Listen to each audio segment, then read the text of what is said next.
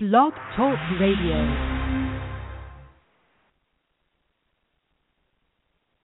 Good afternoon and welcome to Inside the Huddle with Sammy Jacobs and T.J. Inman.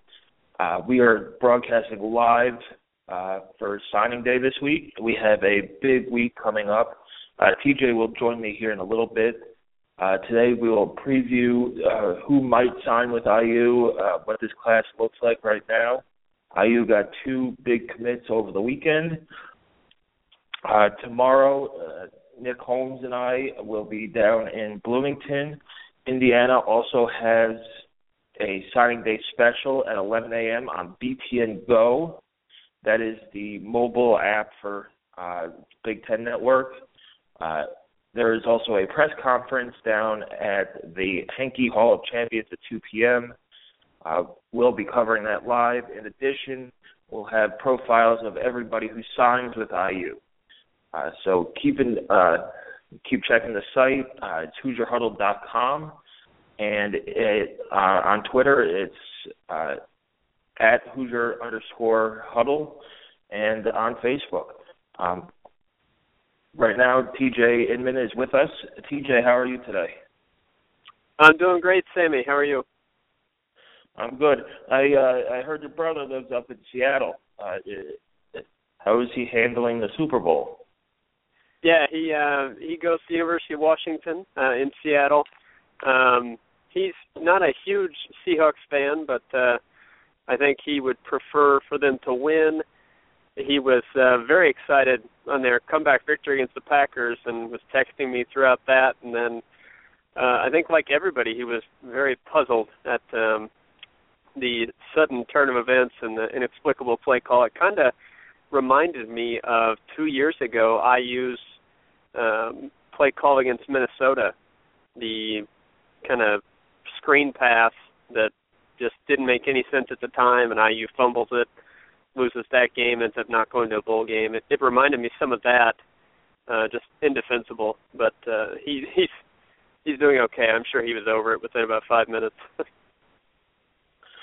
Yeah, that was a very unexplainable play call, and I've been having discussions with friends on if that was the worst play call in the history of sports, and the only thing that comes close is the Miracle at the Meadowlands, where the Giants, all they had to do was knee the ball, and they ran a running play and fumbled, and the Eagles picked it up and took it back for a touchdown and a win.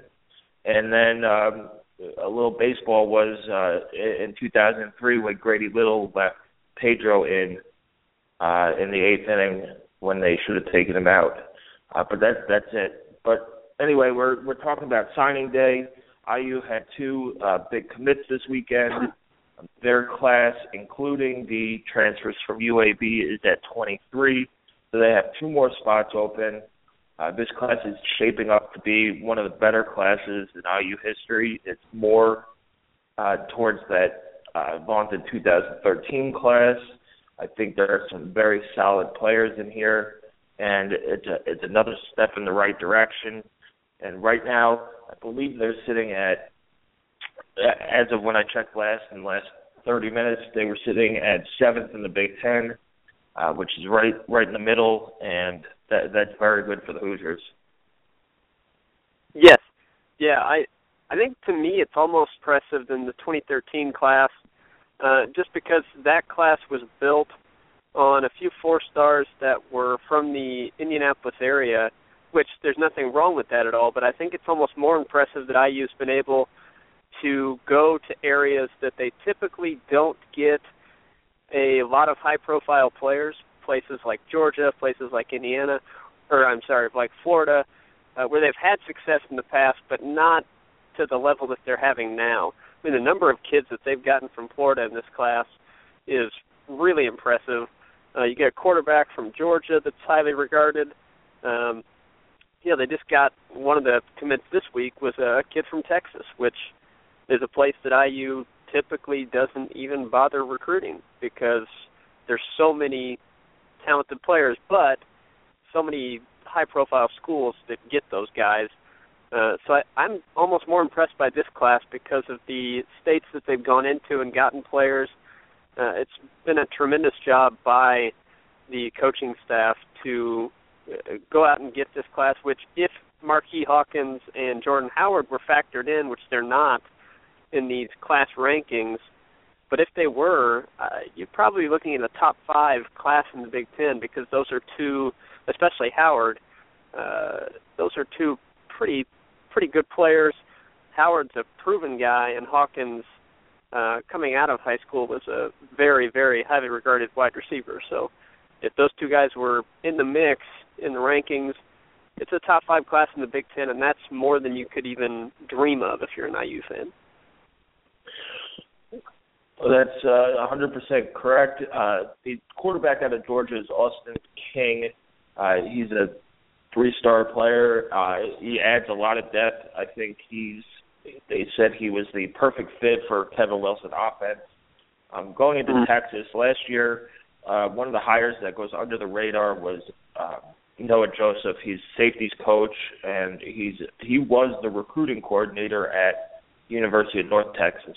So he has his feelers out in the state of Texas, which we all know football is king down there, and they are recruiting the South much better, and they're getting those top 10, top 15 players in the state of Indiana to come to IU instead of going out of state and playing for other teams or even playing for Notre Dame or Purdue, which if you're an IU fan, you can't really you could get upset, but those guys, they're staying in state, even if it is with Notre Dame and Purdue. But you have to, now IU is starting to keep those guys in crimson and cream and not letting them go black and gold or blue and gold. So that's pretty big. I think IU's done a terrific job with this class. There's a couple guys who could play right away. I think the running back who committed yesterday, Devontae Williams, he was a Marshall commit. He might be one of the guys who plays right away. He could play all over the field on offense, and they're very excited for him. He was outstanding in high school. He's from a big time high school program. And so I think he'll spell Shane Wynn a little bit, and he'll be a factor catching the ball out of the backfield, maybe returning some kicks. Are there anybody you see that could make an impact right away? Yeah, I think we were texting yesterday before Devontae Williams announced where he was going, that it seemed like he was very impressed by his visit and was looking like he was going to flip from Marshall to IU. We're excited about that. One, he looks like a really fun player to watch. And two, his nickname is The Matrix, which we can have all sorts of fun with in our headlines and our writing and stuff. So that's a win-win. But besides him, Tyler Green, I think, is a guy that could play right away because of his size. And the position that he's in. It's looking like he'll be in the secondary. I kind of think he'll end up at defensive back. He's got good length. He's pretty big. He's 6'3", so that's something that IU I think could definitely use, his size at corner, and just talented bodies at corner. I know he's listed as a safety, but I think he could end up at defensive back. He's a former Ohio State commit from Maryland. I think he could be an intriguing guy to watch. And then there's a couple of wide receivers that I think could play right away. Wide receiver was a problem area last year for IU. There were a lot of young guys at that position. Shane Wynn and Nick Stoner not included in the young category, but they had departed. So it's really up to the guys that are left behind on that depth chart, and they had troubles with drops, they had troubles route running, had troubles with consistency. So I'm looking at guys like Leon Thornton, who is from Illinois, Marquis Hawkins, the transfer from UAB, and Nick Westbrook, the wide receiver from Florida. What I like about all three of them is they have size. They're all above 6 feet. Westbrook is 6'3", Thornton's 6'1". So I'm excited to see some size because I think IU's receivers last season, they had a lot of guys that would have ideally been slot receivers that were being forced to play outside. I think that Jason Harris struggled some with that. He was much better when he was allowed to play in the slot. I think that it'll be a lot better for these receivers to play outside so that Harris can play in the slot, or perhaps another freshman wide receiver, maybe. He's brought in as an athlete, but Isaac James from Carmel, I saw him a few times in high school. He's really electric with the football. He played Wildcat quarterback some for the Greyhounds, and he was really good at that. He's good with the ball. I expect him, maybe not this year, but in the future, I think he could play as a slot receiver. But those receivers, plus Tyler Green, I think are the guys that could have an impact right away. There's a couple of other guys that are currently listed as athletes, but I don't know which one is going to emerge. But they've brought in a lot of really athletic guys that are going to be competing in the secondary. Guys like Mike, and I'm not sure how to say his last name, but Majetti. I'm going to say it that way. It sounds like machete. It sounds cool, so I'll say it that way. Jonathan Crawford, Donovan Hale, those guys, and there's more than that, but I think that at least one of them will emerge as somebody that gets playing time. That's one of the things that Kevin Wilson and this staff has used is, hey, if you come here and you deserve to play, we're going to play you as a freshman. It's not a guarantee, but you'll have the opportunity to compete. It's not an automatic chance, but it's also not an automatic. If you come in, you're going to redshirt and buy your time. Come in and earn it. You will play right away, and I think that's very appealing for these guys. But those are a few of the players that I think could play right away, and I think at least one of the wide receivers will definitely be a big-time rotation player for the Hoosiers. Right. The defensive secondary took some major hits through the graduation and ending of careers. Tim Bennett is gone. Mark Murphy is gone. Michael Hunter, who really played well the second half of the year last year, is gone. So they have three of the four starters are out, and they're going to have to replace them. You'd think Chase Dutra will come in and replace Mark Murphy.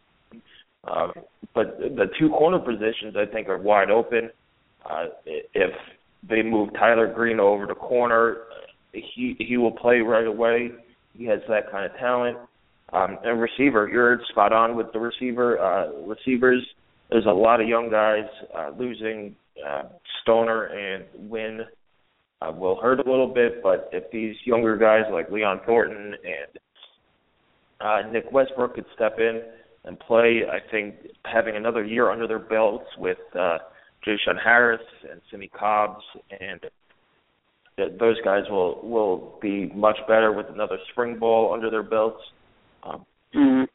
But right now, one of the questions, we did a piece, 5 questions that should be asked during signing day beforehand. One of the big things talked about this off season was an early signing period. The NCAA and the CAA, which is a conference, basically conference leaders, group of conference leaders were talking about it, and it was recommended that there should be an early signing period. I think they suggested a mid-December and early December signing period, so right between the bowl game, the end of the season and bowl games, where it is a big recruiting period for head coaches and assistant coaches. I think that an early signing day would probably be beneficial for Indiana. They've really been stung a little bit this year with commits flipping, although they've been a beneficiary of it a lot.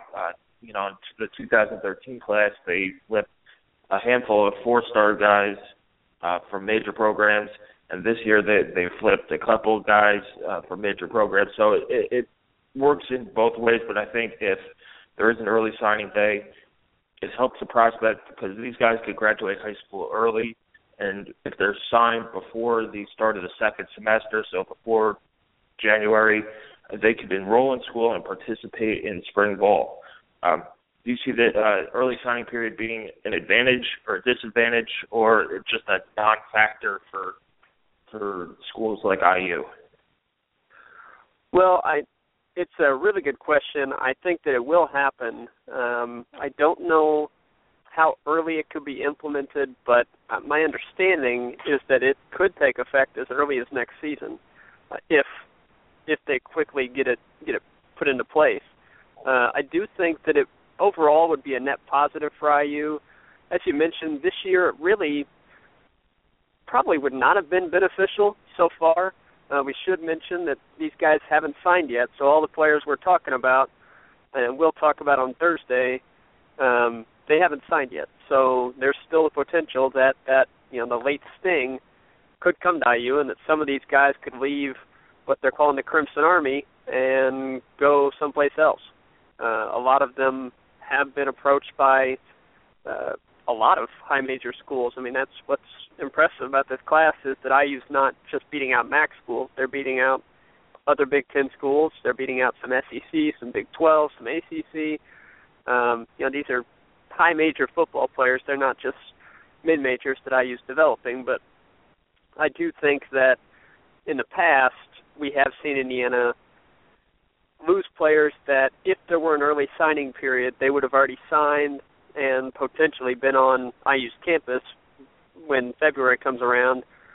So when there's that shuffling by other players at places like, a Maryland or a Iowa or an Arizona State, places like that they lose a player at maybe a quarterback or a cornerback position. They see a kid committed to Indiana that they were evaluating before, but they weren't quite ready to offer him. And so maybe in January they lose a player in that position, so they swoop in and say, hey, you still want to come play at Arizona State? Kid says, yeah, sure, that sounds good. And he commits. So I think if there were an early signing period, IU would not be at risk for losing that, and the staff could hold on to the players. This year it would not have been beneficial, but I think overall, yeah, it would be beneficial for IU and other programs on IU's level. Yeah. Yeah, I agree. I think it really is a double-edged sword. IU has been good at flipping commits, even though if you want to say that getting a kid to flip a commitment from Marshall is actually flipping it and not saying that a better program is coming along and recruiting me. It's a double-edged sword because, once you get these prospects, you don't have to sign at the early signing period. You don't have to sign on signing day. You have a couple weeks leeway. And so you could have one of these players who's maybe a little under the radar and then goes to get scouted and his rating goes up, or somebody from one of these bigger schools says, oh, we want this guy, and he's just holding out for a bigger offer. So it could be a double-edged sword. But I think Kevin Wilson and his staff has done a tremendous job at getting talent on campus. And that's one of the big things. You hear all these recruits on Twitter saying, oh, we love Bloomington, we love IU, and it seems like once IU gets a guy on campus, they're locked in. They could get whoever they want, basically. And, that's why Twitter is such a great tool, because you get to see kind of a little bit inside the mind of these recruits. You had Devontae Williams this weekend and Jameel Cook. They were tweeting all weekend, oh, we love Bloomington, the basketball team won. So it seems that these official visits really are where Kevin Wilson and his staff just go to work and make these. Bloomington's a special place. We talked about it last week with, game day atmosphere and restaurants, and it's a great college town. So, it seems that they know what they're doing when they get these guys on campus, and it's nice to see finally. Yeah, I've been very impressed with this staff's ability to not only develop players, because we have seen guys get significantly better when they're on campus. Just look at Tevin Coleman. That's the most recent example of a player that came in as a fairly unheralded recruit. I think people thought he was talented, but he wasn't a five-star guy coming out by any means. And then 3 years later, he's leaving Indiana as one of the best players to ever play.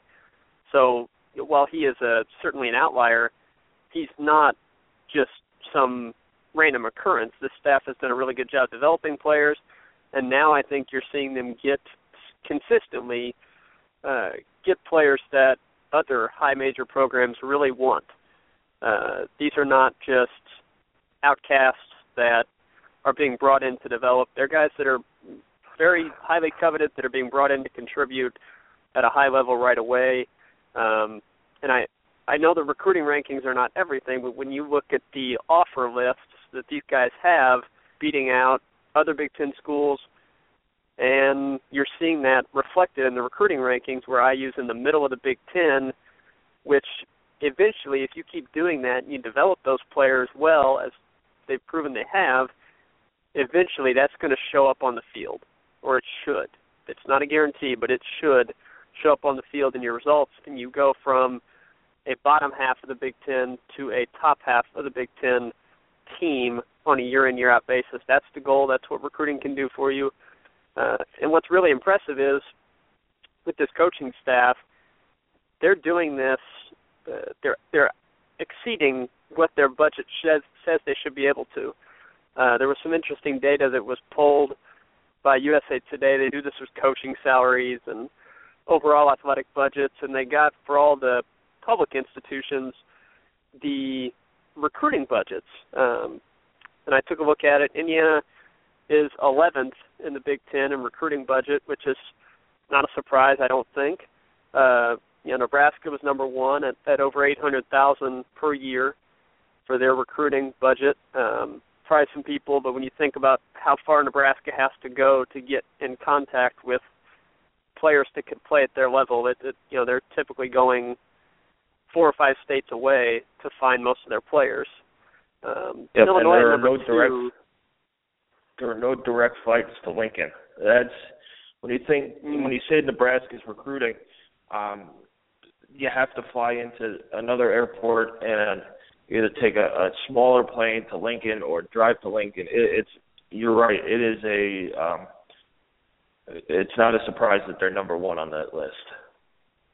Yeah, and then Illinois number 2, which that is a surprise to me, and they're definitely not doing all that much with their money, I would say. But Penn State number 3, but IU down there with basically half the budget that Nebraska works with, ahead of only Maryland and Wisconsin, which Wisconsin being, there's only 13 listed because Northwestern does not have to provide the data as a private institution, but they're probably somewhere around where IU is. But Wisconsin being last in budget is pretty surprising. But to the bigger point, the fact that IU is able to right now pull in what, as we said, would probably be a top 5 class in the Big Ten if Howard and Hawkins were factored in, on the tail of 2 really good classes before that. They're definitely exceeding the expectation for where they should be if you just look at budget and on-field success. So that tells you that they're really good at their job. It tells you that Bloomington is a really cool place and very good at getting these kids to commit, like you said, once they get on campus. And in Bloomington, they usually go ahead and say, yeah, I want to be a part of this. And it tells you that the facilities that IU has and that they've invested in, improving the north end zone, improving the weight room, improving all the facilities that they have, plus even things like the uniforms. I know that seems kind of cheesy, but it does matter.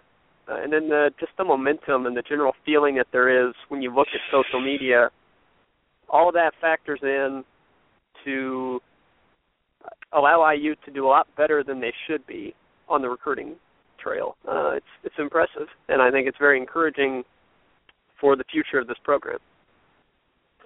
Yeah, I agree with you. I wrote about recruiting rankings this week. I think that I wouldn't put all my eggs in that basket. I would rather look at the offer list because I think coaches know a little bit more about it than these guys who go out and scout them. Of course, you'd rather have a guy who's rated 5 stars than a guy who's rated 1 star, just because it seems like the talent gap between those is wide. But the talent gap between a 3-star guy and a 4-star guy, it's a little bit. It's not as much. There's room for development, and as soon as you get these guys on campus, I mean, some of these 3-star guys might feel slighted that they're rated 3 stars by some people, and there's a sense of pride, so maybe they work a little harder. But one of the stats from the Super Bowl was none of the starters on either team were rated 5 stars coming out of high school, and so you take these recruiting rankings with a grain of salt a little bit. You don't know who scouted them. Some of these guys who are lower rated don't go to these camps where they are looked at or can't afford to go to the camps, or just live in the middle of nowhere where they can't get to them. So it is what it is. If I were a fan looking at rankings, I would look at the offer lists because I think the coaches know a lot more what they're talking about than the people who are scouting them for these sites. Although they're very good at what they do, I trust an Urban Meyer or a Jerry Gill over whoever does the scouting for these recruiting services. Anyway, we've got a few minutes left. I just want to talk about a little bit about more about our coverage this week. We're going to have another podcast on Thursday at noon.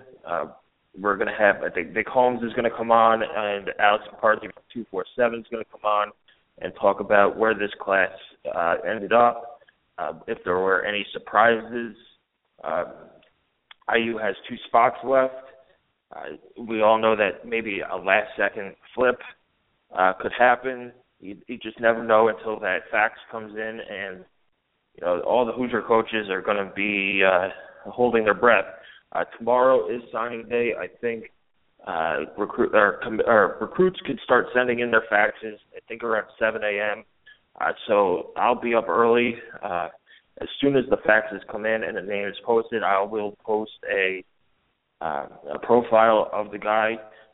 The forum on Hoosier Huddle will be open. If you go on the toolbar at the top, it'll say forums. If you want to talk about guys who committed, guys who didn't commit or signed, go ahead and do that. We'll try to answer all the questions we can between myself, TJ, and Nick. TJ and Nick are very knowledgeable on the subject as well, and so they'll try and get back to you.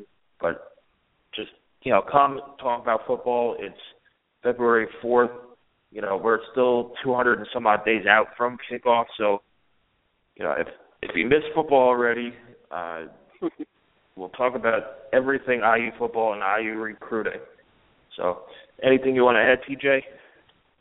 Yeah, we'll also have the end of this week and next week. We'll have just kind of some little brief capsules on the other Big Ten teams, how they did with their classes. There's still a lot of intrigue, particularly surrounding Michigan, because they have such a small class right now.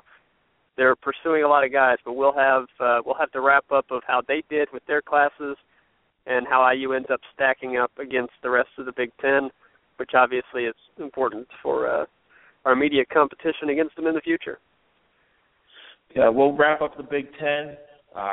We'll break down offense and defense for IU and really tie everything together to see where IU ends up in the Big Ten. And then we'll start on spring ball. So, Hoosier Nation, be well. We appreciate you for listening.